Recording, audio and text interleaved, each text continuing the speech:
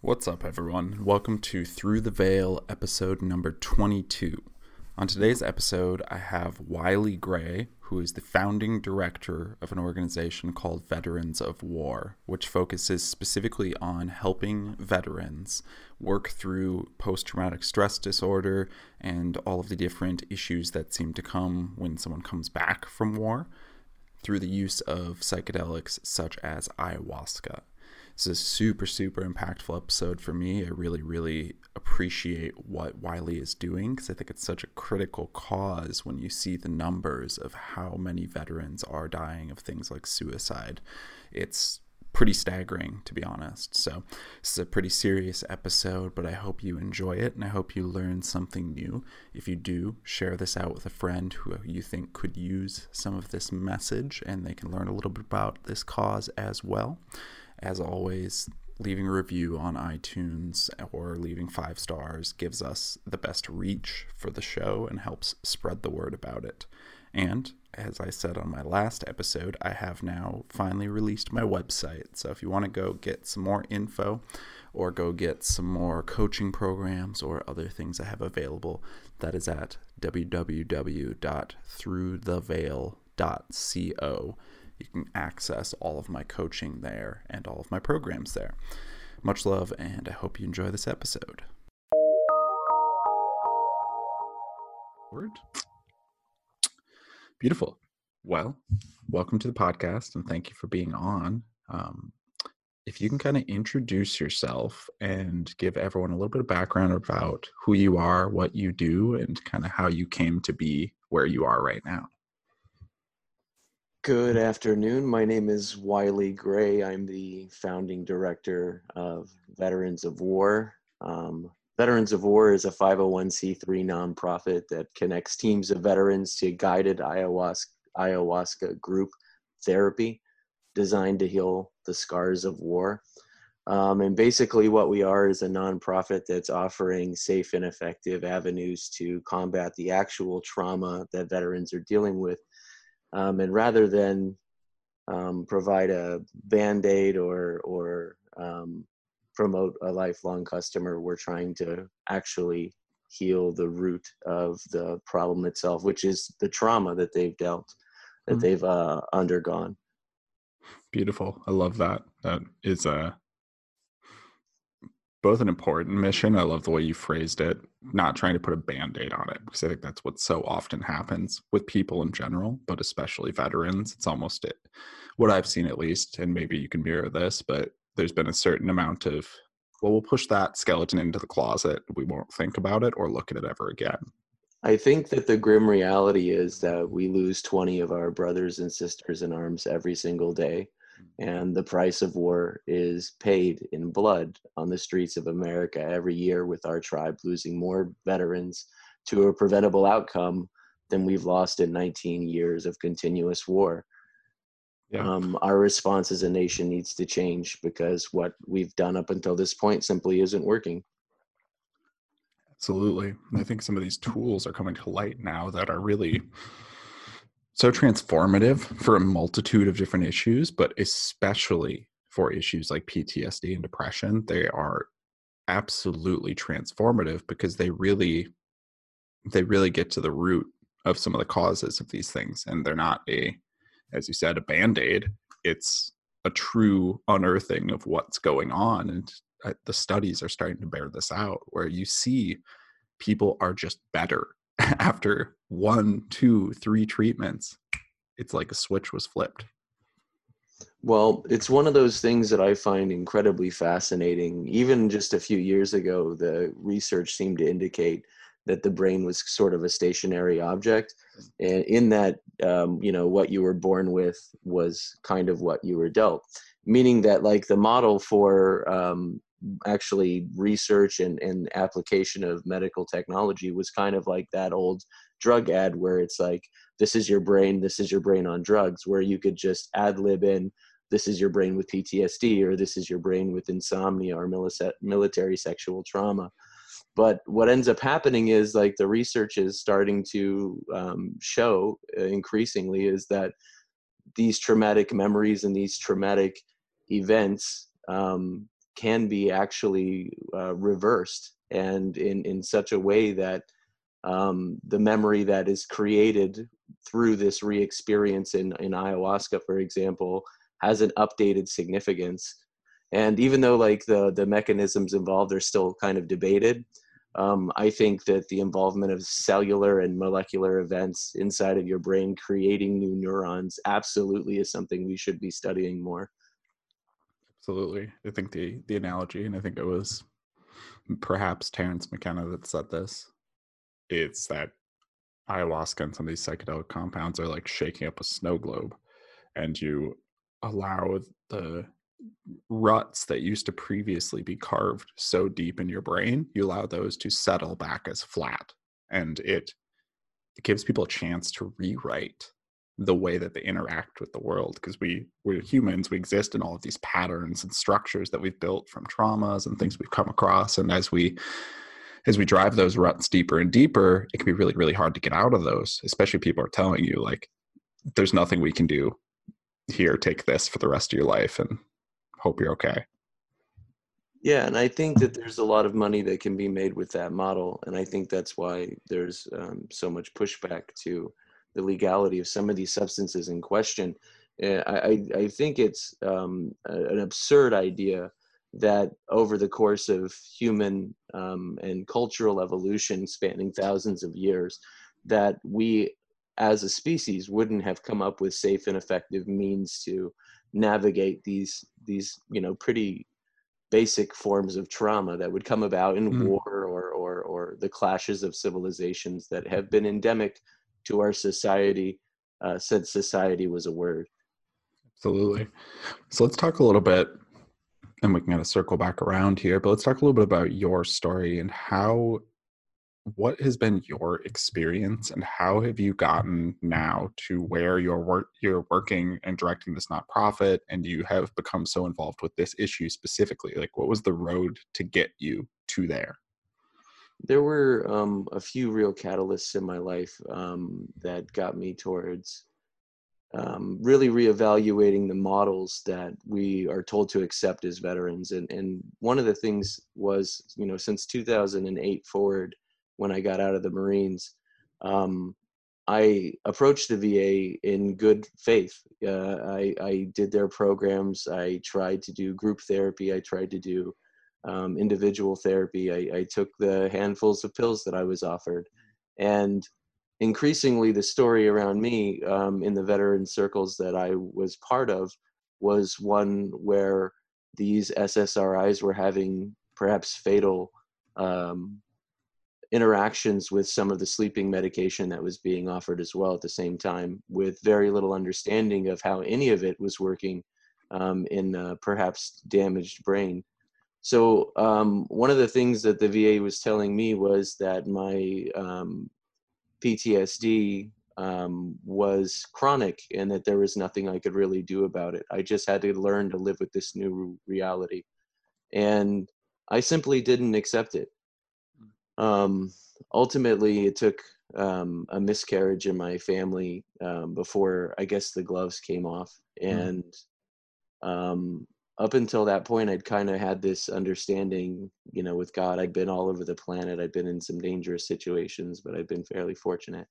And I'd always had this understanding that no matter what happens, as long as, he protects my family, I can handle it, Yeah. whatever he throws my way.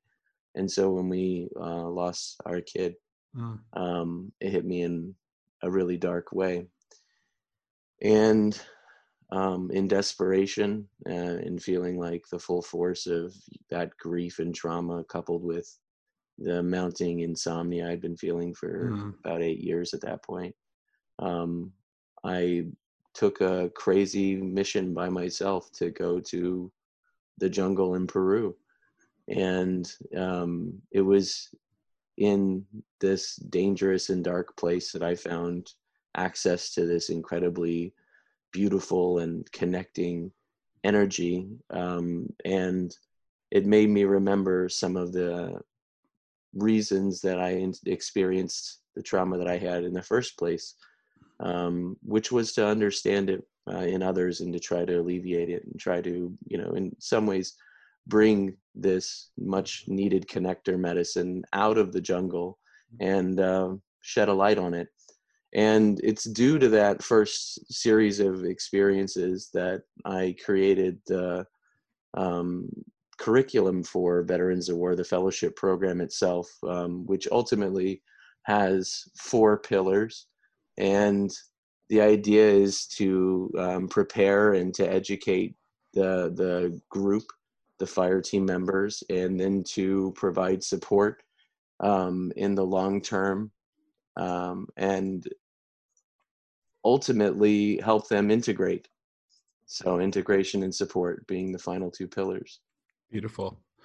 Yeah, I think what sticks out to me about your story, and it's mirrored in a lot of stories that I've personally heard from people that I've interacted with who take the leap to go do Aya for the first time, is that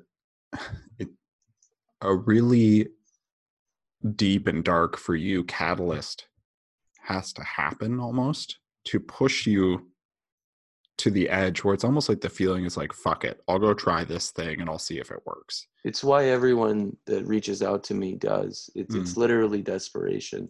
And I tell you, it comes down to, in the end, that 20 veterans a day. I mean, you unpack that, that's 600 a month. Right. That's 7,200 a year. Right. And the clock is ticking. And I think the real travesty is that it's the year 2020, and I have to pretend like this is some sort of a new revelation, right. That this exists, and it's been coexisting alongside humanity for millennia. Absolutely. And I think that ultimately, I think that just because something is stamped by Bayer or Pfizer, that doesn't grant it some sort of validity that these ancient medicines certainly need to finally be seen as. Absolutely. And I think a part of what your mission specifically, and just the mission of bringing knowledge to people, is so important for is, I think that whatever unique combination of circumstances in your life and your past history caused you to have the info about ayahuasca where you're like, fuck it, I'll try this. There's just as many people who don't have that info. And part of the mission that's so important to me, and why I have this podcast and why I talk about psychedelics so openly, is I want that person who may not even be at that fuck it point yet to know about these tools, because then we can actually not only shift the people who are on the verge of suicide or on the verge of doing something wild, but we can also shift to people who are maybe 2 steps away from there and they're headed down that path. And it's education, because if you know about the tool, you know how safe it is, you know how effective it is, then it's a totally different ball game versus just like in whispers you hear about it. Yeah, I mean, I think that the education portion is huge. And I mean, you speak again, Alex, to like the entire mission, which ultimately is to educate and prepare these veterans for a journey that helps them find their inner warrior, that helps them reconnect again, but ultimately that helps them find some relief, because I think that they just want to come home. And I think that this has that actual unique path offered. Absolutely. It's a feeling I hear mirrored often. It's certainly a feeling I had when I went to do ayahuasca, was that, I don't know, I felt like I was home. And I had this overwhelming feeling of like weight taken off my shoulders and just peace for a little while, and just an ability to it's almost as if, and you tell me if I'm wrong here, but it's almost as if someone goes off to war and they come back different, it's not that the things at home are necessarily that different. It's that they have had new set points put into their brain that causes them to view the world a different way. And often all that needs to be done is a resetting of that so that they can see what was always around them. Maybe it's their beautiful family, maybe it's their friends that they love, maybe it's a job that they really are excited about. But when you're caught up in rumination, it can be impossible to see that. You're just like, you're not seeing the same, you're not seeing what's actually there. Yeah, so in PTSD, what the current understanding is like the brain fails to appropriately consolidate and integrate episodic memories Mm, into your semantic memory system. mm, So the memory and its associated emotions become, for lack of a better word, trapped in your mm, hippocampus. So that whenever that memory is triggered or is recalled, it's as if that person is reliving that experience completely again. yeah. So the resulting hyperarousal leads many people to think that that's where the maladaptive coping mechanisms, such as like substance abuse and um, uh, intense negative stimulations, come from. And so, from a psychotherapy standpoint, ayahuasca is similar to a kind of exposure therapy Mm, mm-hmm. because it utilizes intention setting, and the users or the participants with trauma have the opportunity to actually reprogram their memories. Yeah. Yeah. I think what stuck out to me in a paper I was reading was that ayahuasca, psilocybin, LSD potentially, but that's less known, um, have this ability. So, to my understanding, and again, correct me if I'm wrong on any of this stuff, I'm very open to, I like to learn. But to my understanding, a part of what's happening is your brain it's rerunning this trauma because it feels as if it hasn't been solved yet, because it hasn't, as you said, consolidated what happened with the normal world you now live in. And eventually, what it typically does is it represses the memory that it can't Mm, solve. If it yeah, can't come to a conclusion, you're kind of programmed to keep moving forward. right. And that Um, causes all sorts of manifestations in yeah, the and that background. repression itself. And PTSD as a term is a catch-all for an incredibly large number of psych I guess maladies of the psyche, Right. specifically insomnia, hyperarousal, increased fight or flight response, um, uh, anger problems, problems storing memories, problems creating new memories. I mean, the list goes on and on. And it's all just covered in this umbrella of PTSD. Well, here's a pill that does everything, Right. It's like as if. which it clearly doesn't. And then typically they don't even understand how the pill is actually working in the brain itself on a chemical level. Right. I think one thing that always, so I did a podcast with my friend, Dr. Kaveh Kavusi, and he's a Toronto-based ER doctor. He's on the front lines of the whole coronavirus thing right now. So much love to him where he's at. But he also has dove very deep into internal family systems as a psychological framework, if you will. Interesting. One thing they talk about a lot in internal family systems is we have firefighters, and firefighters are coping mechanisms. They're the things that arrive when the sensitive or traumatic memory comes up, and whether that's drinking or eating or being angry or going to work harder, these are the firefighters that come to extinguish the negative emotion that hasn't been processed. So it's no wonder that when these emotions, and especially like the stronger the emotion, the bigger the firefighter has to be to take it out or to temporarily extinguish it. So when these emotions are just being put a band-aid on through these normal, let's call them Western medicine drugs, Hmm. then they're never getting processed. And the firefighters become increasingly more intense and more severe. And we see this with addiction. We see this with suicide. It's There's a lot nothing's of working. parallels. The damage to the brain seems to be fairly fairly similar across the Mm-hmm. realm in terms of an increase of inflammation across all hemispheres, Mm-hmm. and an irregularity in the way the hippocampus is actually processing.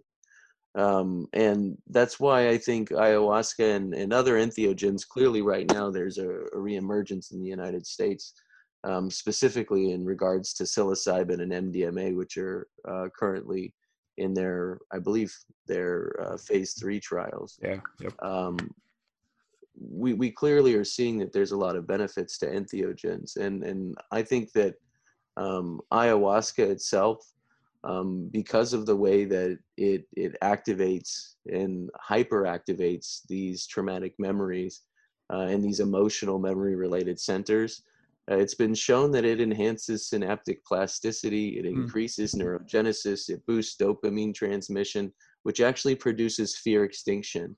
So subsequently, the memory itself is stored with updated significance. And I think that this is like, again, a really ridiculous sort of situation that we're speaking of, in that up until now, the science had sort of seemed to point at this being impossible.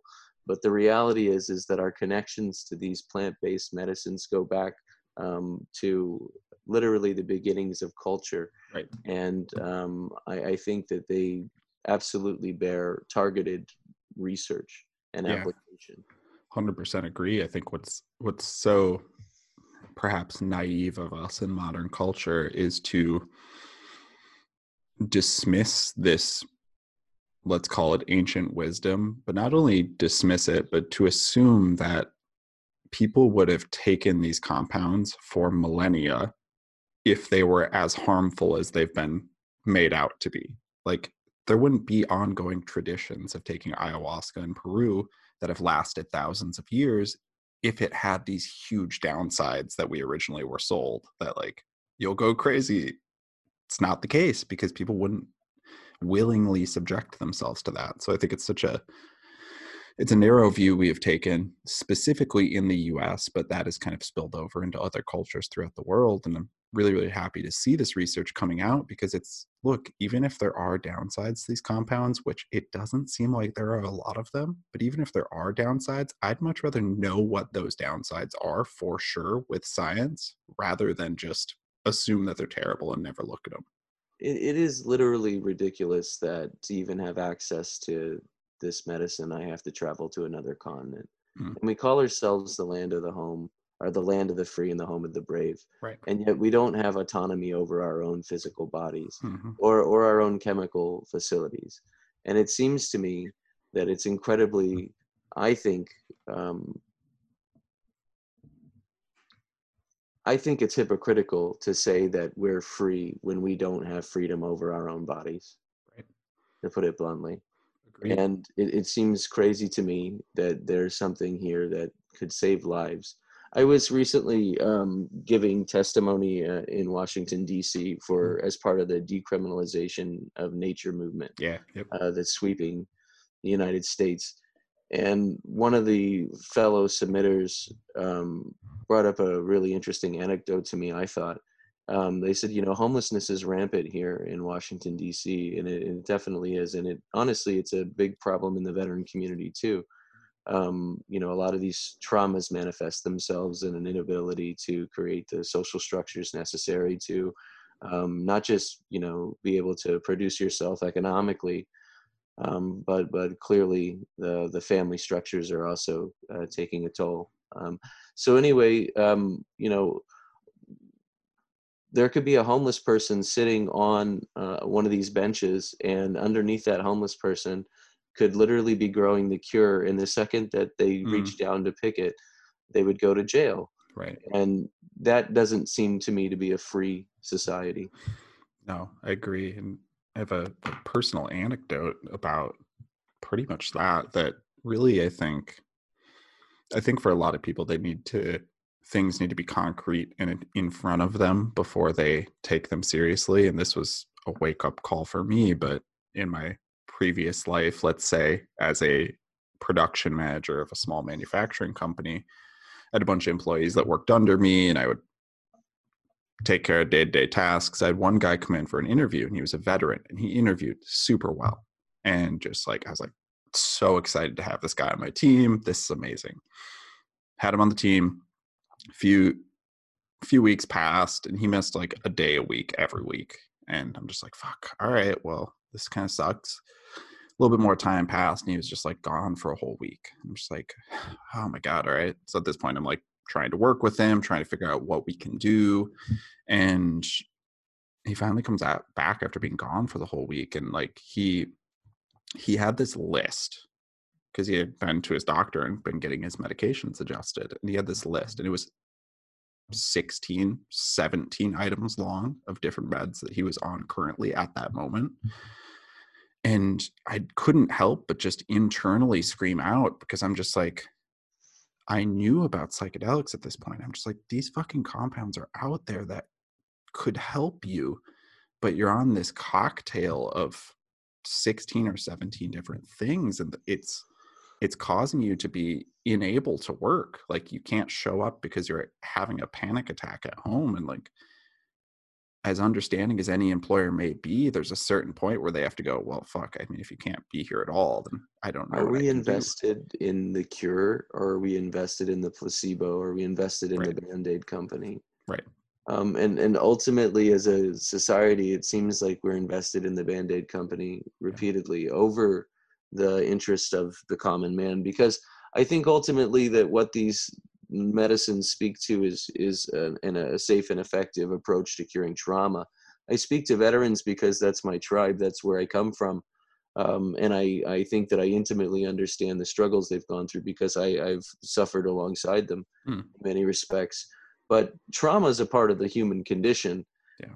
Trauma doesn't know an age, an ethnicity, a gender, or a social or a political structure. Trauma is part of being human. And again, I think that there's tremendous application to palliative care to women that are suffering from postpartum depression, um, to cancer patients, but absolutely to veterans. And I think that entheogens and compounds like them that are naturally occurring, it is our right, and more than that, it's literally our birthright as humans to have access to these absolutely essential compounds to change the perception of how we are connected, and how important it is to remain here in the fight. I think such an important part that you touched on earlier and just touched on again there too is these traumas that people experience don't discriminate. It's not as if only the people who can afford to go down to Peru for ayahuasca have trauma. There are so many people, veterans, non-veterans, who are walking around with untold pain and untold trauma, but the way that manifests them is that they have no financial ability to go take this huge trip down to Peru, even if it would help. And it one of the things that's just difficult to grapple with is like, hey, if we're Americans and we want this country to be the best it could be, don't we want the people in it to be the best they could be? And if so, why are we making these things so inaccessible that someone has to spend $3,000 to get a round trip flight out of the country to go take this thing Yeah. somewhere else and then come back here and talk about it? But not everyone's going to have access to it. So it's such a That is why Veterans of War exists, to mm, create those programs. There is an absolute need for guided ayahuasca group therapy. And we see that need, and we've created fellowships that support the process of growth through the use of guided psychedelic therapy. mm, And ultimately, as I said earlier, I think it's more than just the veteran community that needs this. I think that we're experiencing more than just a pandemic right now, but there's concurrently a mental health crisis in the United States, and it does disproportionately affect the veteran. But it is a crisis that has solutions, and those solutions are as old as time itself. yeah, and it sticks out like a sore thumb when you look at some of the literature, especially the anthropological literature about the prevalence of mental illnesses in indigenous tribes and indigenous peoples. Exactly. And their It happiness index. it's like night and day. It's like, okay, well, fuck, what are they doing right that we're not doing right? Because they're doing something.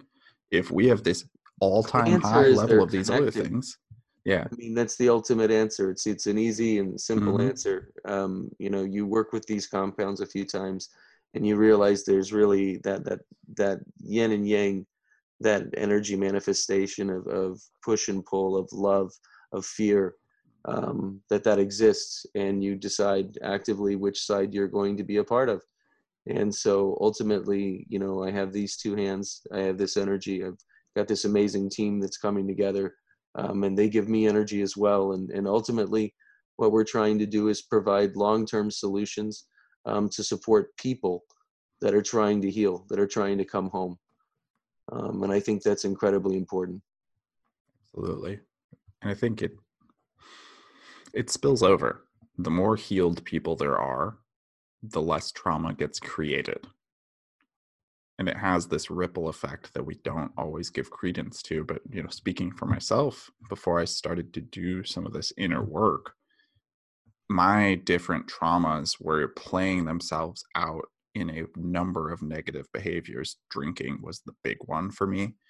Um, and it's just as easy to imagine if I had never found these compounds that I would have gone 30 years down that road, had a kid, not taking good care of the kid, and so it goes on. When we take this pattern interrupt that psychedelics can be, it not only fixes some of what's inside of us, but it also spills over to everyone we interact with. I mean, we absolutely believe that. I absolutely believe that personally. I think that each of these souls that we help find a real path to repairing themselves, too, I think that that obviously is going to spill into their families, and their families are the bedrocks of their communities, and those communities are all strung together, and we call that our society. Mm. And ultimately, I see them as seeds of consciousness. I see them as finally getting some support in a hard time by other people that understand how dark things can get, and that ultimately are there to help them realize that the tools for healing were there all along. Beautifully said. So, what do you think are some of the biggest roadblocks right now that you're maybe personally running into, or that you see on a larger scale, that are preventing the forward progress of these entheogens becoming publicly available? Well, clearly, I think that stigma plays an important role. It would be incredibly hard to have a conversation about psychedelics in any meaningful way that didn't address the stigma involved. Hmm. That's been a part of this culture, and a lack of academic research for up to, I guess, 2 generations. There was a lot of research that was done early on in the 50s and 60s, and a little bit before. But it stopped almost outright. And if you were a scientist that was trying to pursue these fields, you were a laughingstock, and you were shunned, and the money simply wasn't there to be able to do it. So I think that attitudes are changing, but the stigma is a huge part, um, of working with it. And then the other roadblock is the legality.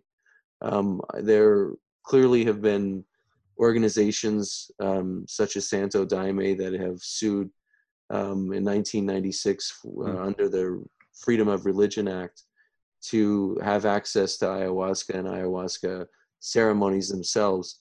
And there are a few organizations that are working specifically out in the open that are in kind of a gray area.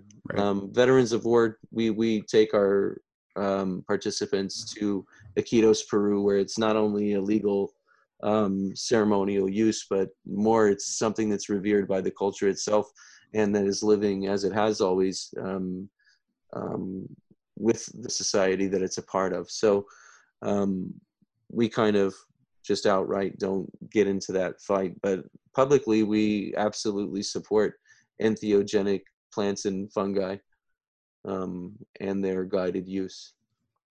You think the stigma is such a big thing. I'm lucky in a way that I have hippie parents. So the first time I talked to them about psychedelics, they're like, "Oh yeah, yep, love them." But for so many people, it's not the case, and they try to have these conversations, and it's getting better. So I'm cautiously encouraged.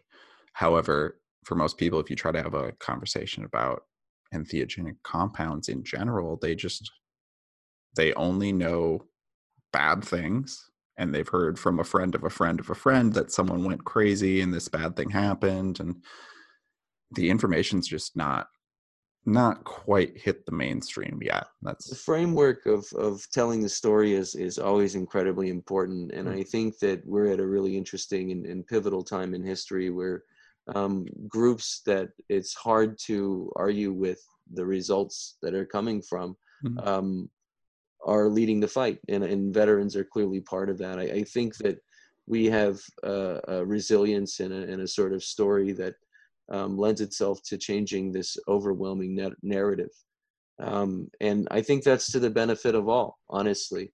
I think what also is sort of ridiculous is that what is essentially tea.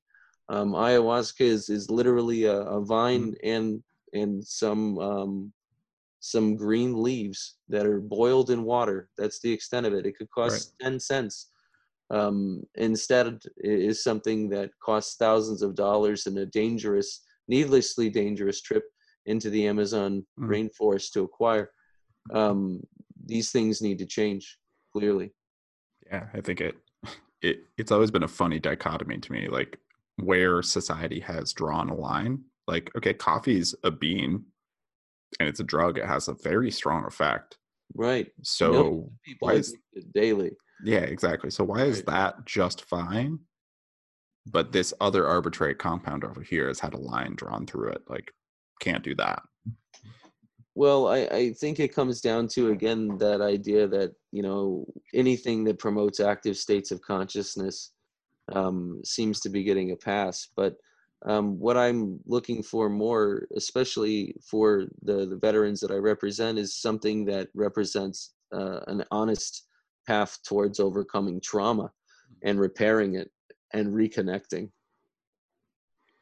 So let's talk a little bit about your process and sort of, let's say I'm brand new. I am a veteran, just came back, and I come into your program. Sort of, what are the first steps that someone goes through? And So the fellowship itself is 6 months. The veteran would be immediately paired with not just the other participants for that cohort, so another 3 veteran participants, but also myself and the coaching staff that we have working for us. And the next 2 months would have um, bi-weekly classes for everyone involved, where the unit itself would focus on education and preparation for the upcoming workshop that would come afterwards. And then the entire unit would meet in Iquitos, Peru, where we would have a workshop designated. And during that workshop, the participants would have 4 opportunities to take ayahuasca in a safe and protected setting. And then afterwards, the fellowship would continue for an additional 4 months as the veterans returned to their homes of record. And the next 4 months, the biweekly meetings would be composed of tools to both support their long-term growth and integration. And the idea being that even upon the completion of this fellowship itself, that we remain connected through these shared experiences so that we can support each other in perpetuity. What I love want that. is a real solid support structure that self reinforces. Yeah, I love that. I think it's something I hear mirrored back to me and just about everyone I talk to that has gone and done a big psychedelic experience is they go, I came home and I had no one to talk to about it. I couldn't Exactly. tell my family. I couldn't tell my friends. They would think I was crazy, even if they had the most life changing, beautiful experience that was like so positive and so magical. They can't open up to people about it. And it really harms the integration because you don't get a chance to work through all the different pieces of what your experience was. So I think it's really beautiful that you have that Yeah, and instilled. that's actually, again, if you look at it, that's the longest portion. Like the preparation and the education is only 2 months. That's just to get you in the right place so that the workshop. And keep in mind, we don't call it a retreat. I think words are incredibly important. No, we're not retreating from anything. This is a fire team, and there's work to be done. Mm. And so it's a workshop. So after the workshop itself, that's really, I think, that's when the opportunity for growth happens. I think that ayahuasca itself and entheogens of its ilk are amazing diagnostic tools, and it's going to show you what you're doing wrong and what you could do to be better. But ultimately, it just shows you the way. It's up to you to do the work. Hmm. And I think that the veteran community is particularly resilient to that idea of we're coming in here as a team and we've got work to do. Let's accomplish the mission. Hmm. And it's really, I think, a self-fulfilling kind of thing that the mission happens to be. Let's retrieve your souls. Yeah. Let's make you whole again. Yeah. And I wish that the coronavirus hasn't left us in such a position where it's impossible, obviously, to travel. But it does bring again the very real need to understand that, these traumas are temporary. There's hope beyond it. So if you're a person that's suffering, that's tried it all, look into entheogens. And if you're a veteran specifically, look at Veterans of War. We're a nonprofit. We don't even pay ourselves a nickel. We're in this because we love it. And I want to have the opportunity to help you find real healing. Love that. So let's talk about the positive side of things. I think often people, they maybe mischaracterize, or maybe they just don't have clarity on some of this real success stories. I've shared mine on the podcast many times, but sort of what are some of the things you've seen where you're just like, oh my God, that was magical. Like, I can't believe that this person went from A to B. It's a miracle, for lack of a better word, a miracle. Our vice president of communications is named Joel Harrop, and he's a former Australian Army officer. And he deployed to the Middle East a couple of times, and it's not my story to tell, but ultimately he had a fairly outrageous attack happen to him while he was in the barracks, and he was sexually abused, and it triggered like this crazy downward spiral in his life, where ultimately he found himself literally homeless and addicted to methamphetamines. And if you met Joel today, you would never guess that that was his background. He's somebody that found healing and happiness and purpose, and now he works like diligently sharing the message of hope beyond trauma through guided ayahuasca therapy.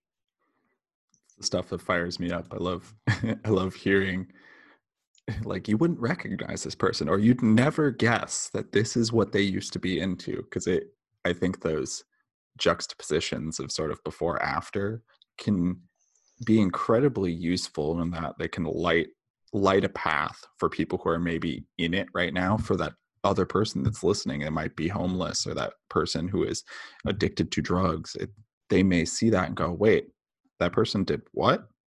Well, if they can do it, maybe I can do it. Kind of lets the first crack of light in.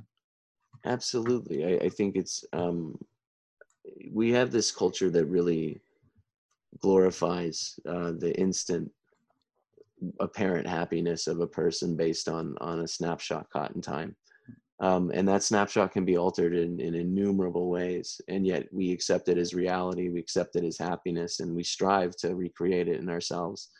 And that can be like incredibly damaging. That entire lifestyle can be incredibly damaging. And there are real, like, effective solutions to come back from a lifetime of chasing that, of feeling that strange disconnect that happens when you're not really reflecting what your hard work seems like you should. Or when you finally when I was there have been 2 times in my life that I was really suicidal. The first was when I was getting ready to graduate from Georgetown University. And like on paper, I looked like this awesome transitioned Marine. and in reality, I was suffering through a divorce, and my grandfather had recently died, and Mm. I had been in foster care before the military. So it was like I was losing all these support structures simultaneously. And I was supposed to be Mm. getting this, this piece of paper that says, "Hey, you're doing great. Life is all right. It's all up and up." And I never felt more disconnected and down. And there's a sort of freedom that comes with, really deciding that you're going to kill yourself. Mm. And it's almost like, I don't know, I can't speak for other people, but Mm. you're a bit giddy. You're like, it's finally decided. Mm. And it took a series of improbable actions to bring me to even a place where I would consider psychedelics. Mm. But each of the people that brought me along that path were absolutely profound. The first person that made me question my decision to kill myself was a guy that was suffering from stage 4 pancreatic cancer.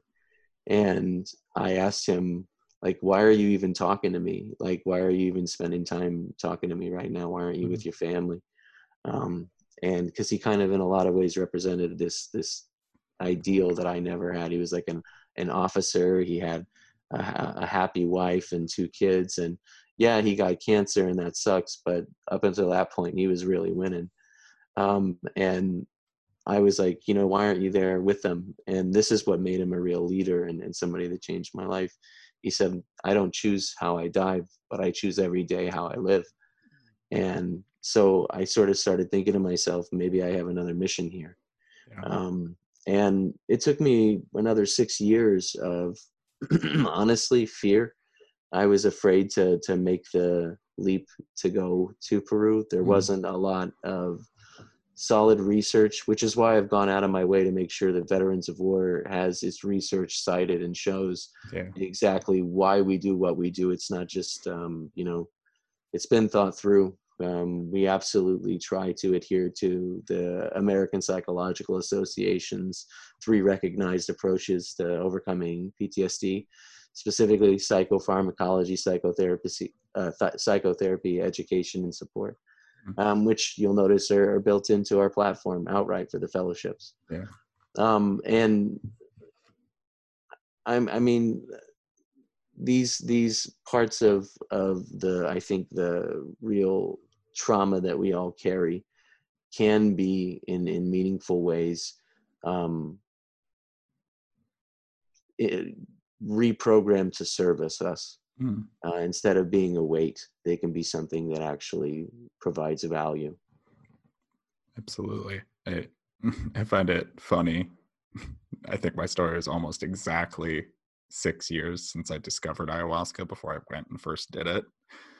So much resistance and so much just, I think at the core too, there's a certain amount of me that perhaps felt if this was the answer, then I would feel stupid for having been wrong for so long. Right. And once I dispensed with that paradigm, I mean, everything changed. It was 100% different. It's just similar story to yours. I had, It's weird because there was a real moment of resonance. My grandfather, he served, and in foster care, he just kind of, he looked out for me, and he would tell stories about Korea, and it was like, in a way, those stories kind of lived on as long as he was around to tell them. And um, there was this moment where he said to me, how much does your rifle weigh? And when I answered him back, he's like, no, it doesn't.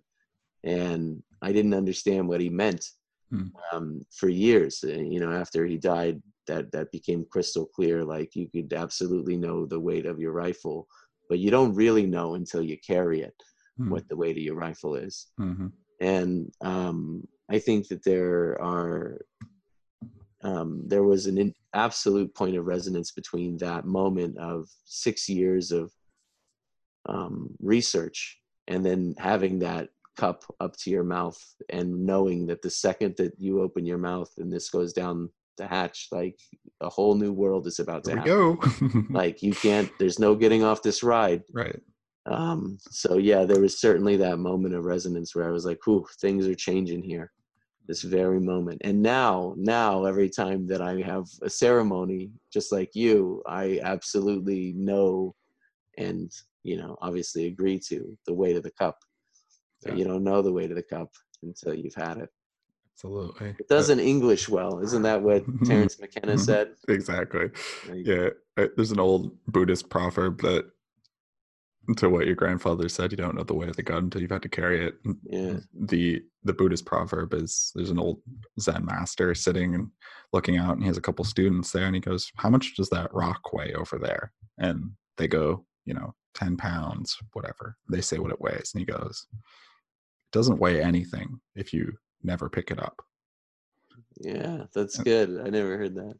hit home for me. I'm like, oh, man, how much shit do we carry around? And we never allow ourselves to put it down and never allow ourselves to let it go. Yeah, that's really Preconceptions. good. I really love finding treasure troves of hidden knowledge that are tucked away in those sort of idioms that are carried down by each, group of people. I think my favorite of the Buddhist ones that I heard is like of a similar vein, and so the master is blind and he ducks under a branch, and then the apprentice says, "Master, how did you see that branch?" And he says, "How didn't you?"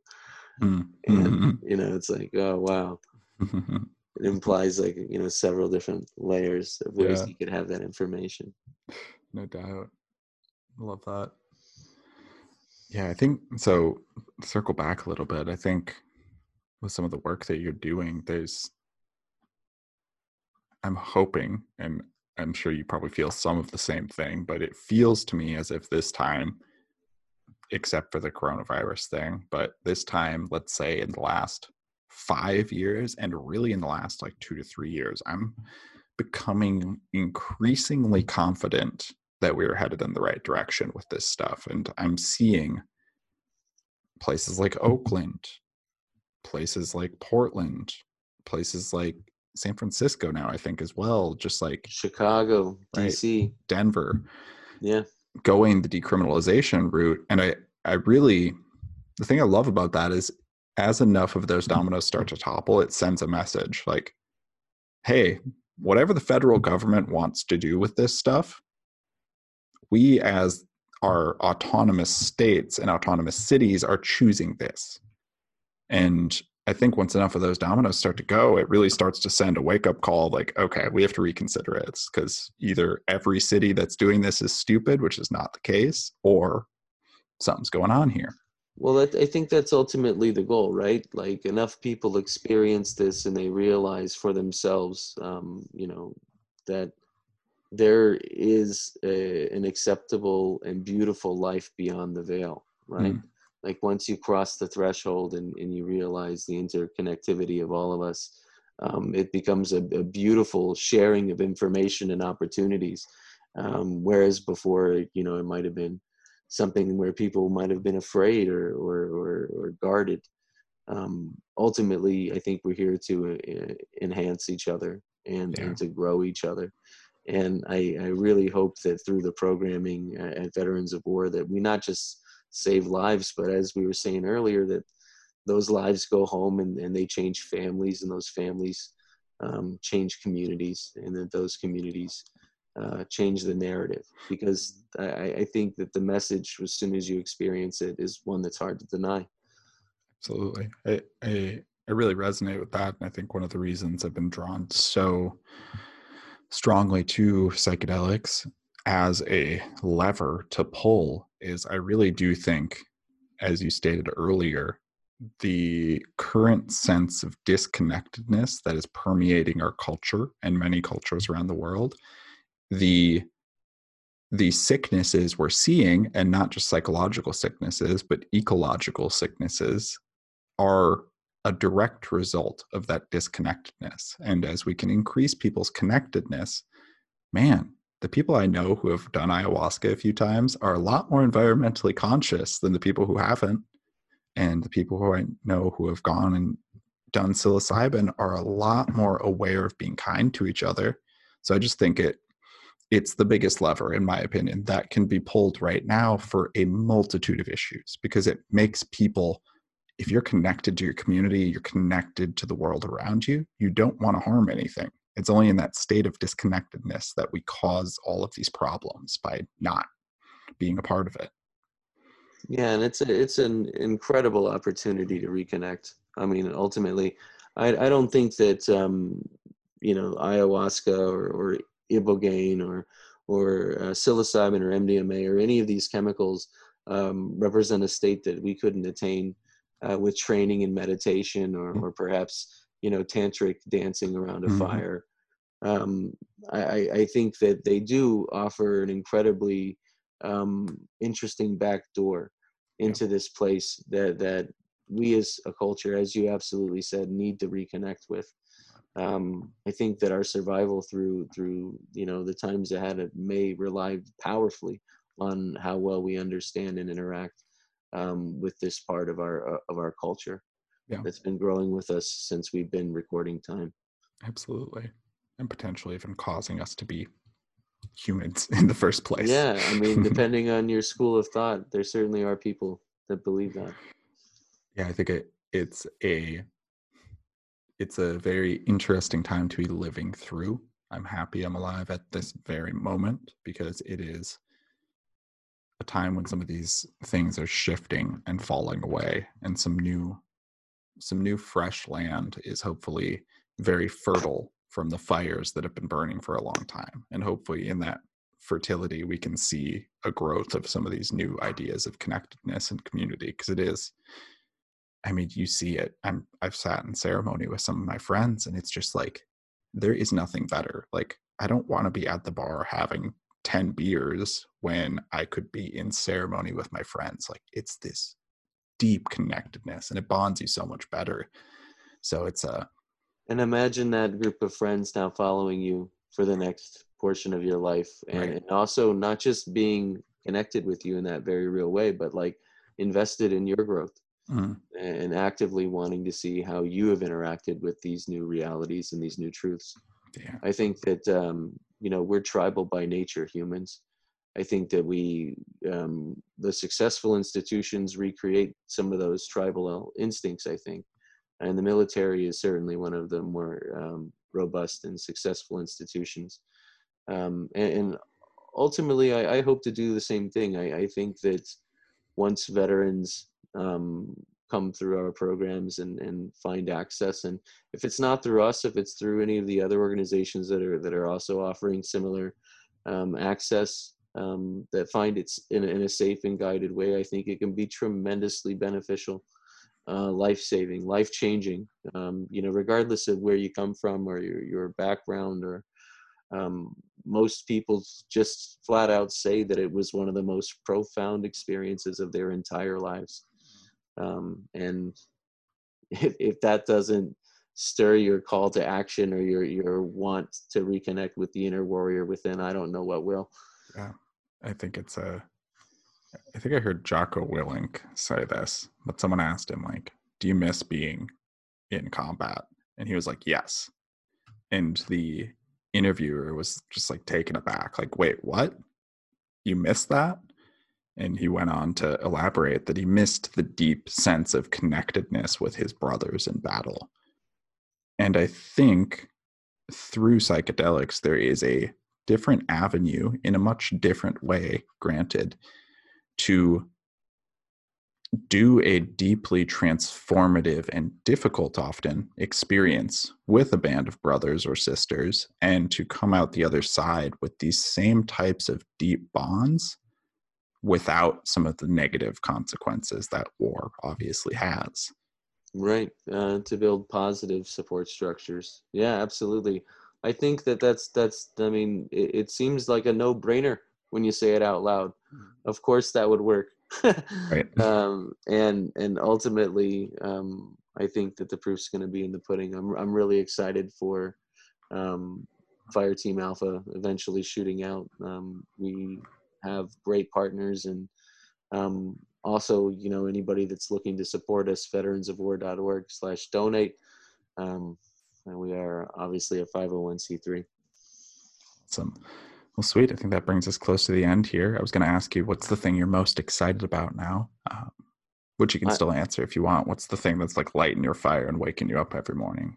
I think getting to connect with groups of veterans that now more than ever need that connection and need that reassurance that not only are things going to get better, but we've got a plan in place to help make sure that that happens. Awesome. Well, Wiley, thank you for being on, and not just for being on, but at the end of every podcast, I like to take a second to honor my guest. So thank you for the deep and important work that you are doing, and that you have both. You are not only talking the talk of doing this, but you have walked this path yourself first in an effort to understand, to grow, and to heal yourself. And it's incredibly inspiring to see how you are then bringing the medicine that you have brought internally to you out to the people who are maybe similar to how you were, and you're providing for them. So I just want to honor you for that and say thank you for the work you do. Thank you so much, Alex. I appreciate the opportunity to reach out to my fellow brothers and sisters, and I really appreciate your work here as well, bringing a light to some of these dark places. Beautiful. And one more time, where can people find you? Where are the best places to connect? Veteransofwar.org. You can always look us up on Instagram, Twitter, or any of our social media handles, but veteransofwar.org. Awesome. Well, thank you for being on, and we'll talk soon. Thanks for having me again. All right, so that's it for that episode. I hope you enjoyed it. You can find Wiley and Veterans of War at www.veteransofwar.org.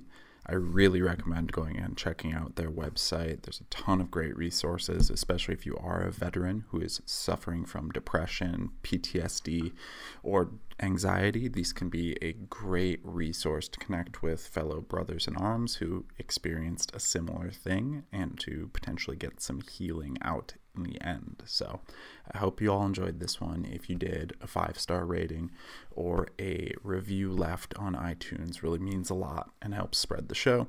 As always, you could find me at my website, www.throughtheveil.co. Without more of me, let's go ahead and just end the episode right here. I hope you all have a wonderful week, and I will talk to you soon.